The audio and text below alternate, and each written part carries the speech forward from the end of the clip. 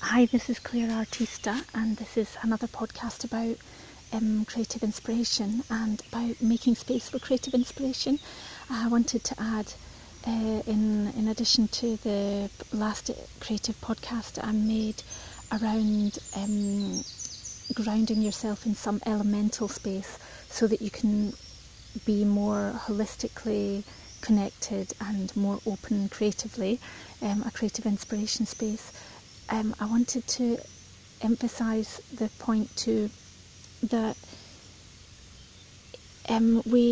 our bodies really love rhythm, and like our sense of security in the world can be really enhanced around finding repetition that really works for us, not rigidity that doesn't work for us and holds us in and makes us feel more tight, but repetition that is comfortable and nourishing and works for us, a bit like eating the right time, a bit like going to bed at the right time, that works for us, and sleeping a good amount of time and getting up nice and early at when the sun's rising, when the energy's up, when nature's waking up, and being aligned with cycles of nature. So there's something really, really potent in that, and that's something that it's one of the first things that artists really lose, and creative people really lose, when they get into the freedom of having freedom of their own time and creation and what they're making, and they're not bound by perhaps a rigid 9 to 5. They're not bound by somebody telling them what to do, and one of the first things that goes is discipline and is rhythm, and because the nature of creativity is like to free up all rigidity essentially, and that's really important. But at the same time, that energetic flow needs to be contained by something, and that's the whole nature of the alchemical vessel and the sacred vessel. The holy grail is that the container, in order that the thing can flow through it, like the creativity can flow through it. So what I'm trying to say is that it's really potent to go back to the same place that really works for you, and it's really potent to do it at a similar time, or do it methodically and repeatedly, and just feed it and to let it feed you, because once you find the right place, and once you find a place that inspires you, and you have some kind of practice of interacting with that space, like it might be a gardening space, or it might be a sitting and ruminating space, it might be a dancing and immersing yourself in the space, it might be communing with others space, but particularly it probably will involve some elemental reflection, inner time, and that's more what I'm talking about than particularly interacting and communing with other folk. I'm more talking about that, like what's that inner reflective thing that happens when you settle yourself into the perfect environment and you do it regularly. Again, the physical body, in some ways, it's programmed in all these different ways, and we have our automatic system, our functioning that keeps us alive, our heart beating and our blood going around our body, and our sweat and our chemicals and our hormones and so on, that work in cycles and rhythms. And then there's like the everyday stuff that we have charge of, that we have to interact and work with, that we have to bring harmony into, that we aren't always as much in harmony as the body naturally is able to create for itself.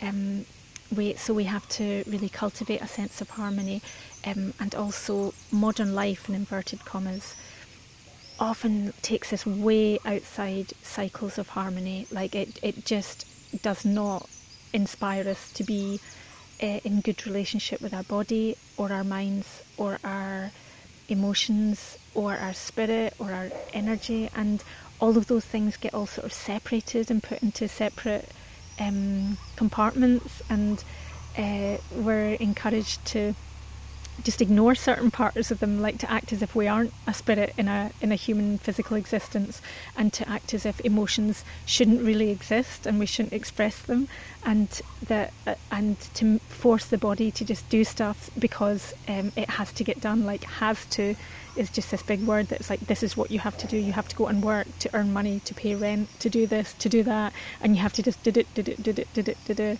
You have to just be part of that machine. Like, you don't have an option. It just has to be done. When actually we can all do whatever the fuck we want, quite honestly, and we probably should do what the fuck we want, because the world needs a bit more of that. Like, the world needs a bit less mechanical and a bit more harmony, and people working harmoniously in the world.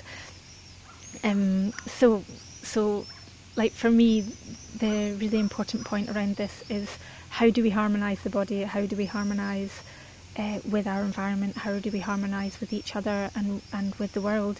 And again, just coming back to this idea of discipline, the body absolutely loves it when you get into a discipline, when you do things repeatedly. It loves to be fed at the right time, at the same time, every day, because the whole of your body and all the other aspects of your being will be expecting that. And then when it does come, it's like, life is nice and rhythmical and steady. I'm getting the nutriment I need. I'm being taken care of. It allows all these other things to align that they won't align if you don't eat well. And that's something that happens when we delve into creativity. We get very into an ethereal kind of space where, even if we're hungry or need the toilet, we don't always go and attend to that straight away, because it feels more, it's really compelling, it's compulsive to keep doing what we're doing. And so we want to see it through to the end, and we want to just keep painting and painting. I used to paint for like 6 and 10 hours at a time, and I would have a pee break and I'd get a cup of tea, but I would rarely do more than that, and I would just grab some biscuits or a piece of fruit, but I just wouldn't, for like 10 hours I would be absolutely engaged fully in what I was doing. So it's really important, if we are doing that we recognise that it's not so good for our at least our physical well-being. And because it's not good for our physical well-being, it has a knock-on effect on all the other parts of ourselves. So we end up getting into a state of aroused, almost panic, really. Like, the body gets stressed because it thinks it's not going to get fed, and it doesn't matter what you tell it about, like, oh, I'll go and get fed late, I'll go and feed you later, or I'm going to make dinner in an hour or something, or I'm just going to finish this. The body will be in a state of stress if it doesn't have the nutriment it needs, and it will get into an exacerbated state of stress when you go past that and beyond that. And the further you go into that space, and the more regularly you do that, like the more often you neglect your physical needs, the more the body will have an ongoing state of stress, and it'll have chemicals and hormones churning around it which say, I'm not safe. Essentially, that's what it all comes down to. Whereas if you cultivate a really healthy relationship with your creativity, and you give your body space to express that creativity, and particularly if you give your body nutriment to support it engaging in that creativity, if you start to look after yourself well and eat at the right time, and go to this place of creative inspiration at the right time, or just at a similar time each day, then the body starts to recognise that as profound nourishment on lots of different levels, and it starts to really flourish from that. You might notice, if you just completely don't attend to your creative activity or your spiritual activity, if you just immerse yourself in being strung out and doing stressful things and being in really busy environments, or being on the computer for just great periods of time, and you're not tending to all the other stuff, things just go way out of sync. Like, everything goes out of sync. Whereas if you just start the day off well with some reflective time, or with your feet in nature, or looking at a landscape, or breathing some fresh air, or drinking a lot of water, like, all of these things, they feed in layers upon layers of goodness that are allowing your body to more fully express its full creative potential. Just coming back to the same place, coming back to the space that really works for you, making a weekly pilgrimage every week to this same place that you know is going to really calm you, inspire you, fill you with joy, fill your body with energy and your mind with peacefulness. Like, these are absolutely key parts of a healthy creative practice.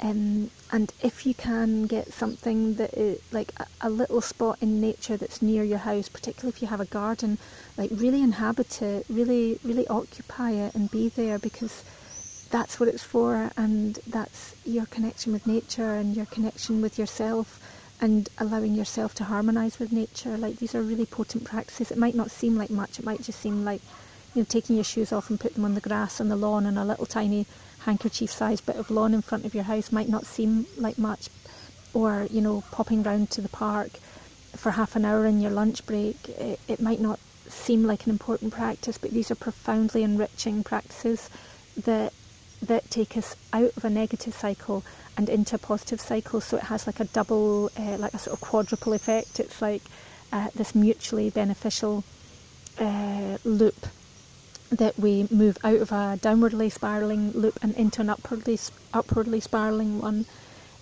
So yeah, just really advise and inspire, insistingly inspire you to do that, to find your special place and find a place where you get charged up, and make sure you go back to every time.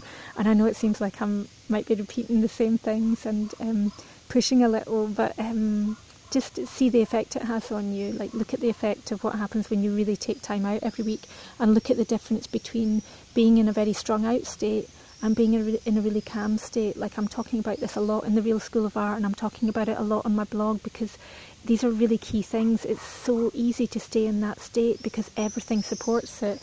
You know, our work supports it, the busy street supports it, other people's stress supports us to be in that stressed out space.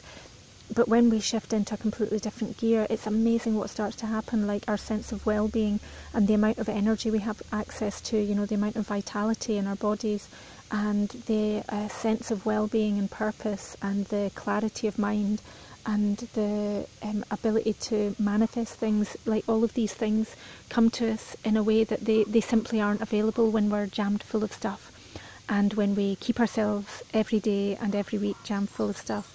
And one of the beautiful things about the creative path is that it seems like you're doing very small, simple things, but actually you're doing profoundly liberating things, and it seems like you're not making much progress, but each week and each day and each activity you do is making massive change. And when you look back, you often don't see it until you look back, but you look back in a year ago or a month ago or even a week ago, you'll notice that you feel different and you feel better, and that's, yeah, it doesn't get any greater than that. Like, it doesn't get any more fantastic than that. That's what life's about. It's about continually evolving and expanding and being in a better state, because we're learning all the time, and we can do it, and we're learning about better behaviours and about how to take care of ourselves more and more throughout our life. We're like constantly enriching our experience and learning and growing and expanding and doing more, and that's the nature of human experience, that it can be that anyway, if we know how to look after ourselves. So I'd love to know about how you take care of yourself, and like, not just where's the place you go, but how do you make sure that you have time for that, and how do you fit it into your schedule, and what does it feel like to do that? You know, what's your sense of liberation around that? Like, does it feel an essential part of your well-being, or do you ever let it go and just let it fall by the wayside? And like, what's the difference when you do that? And how does it feel when you have long periods of repeating really good, nourishing acts towards yourself? How does that feel? I would love to know more about that. Or if you're just starting to do it, I'd love any feedback around what you're doing. It's really beautiful. I'd love to hear it all. Loads of good wishes to you, and I'll speak to you in my next podcast. Ciao.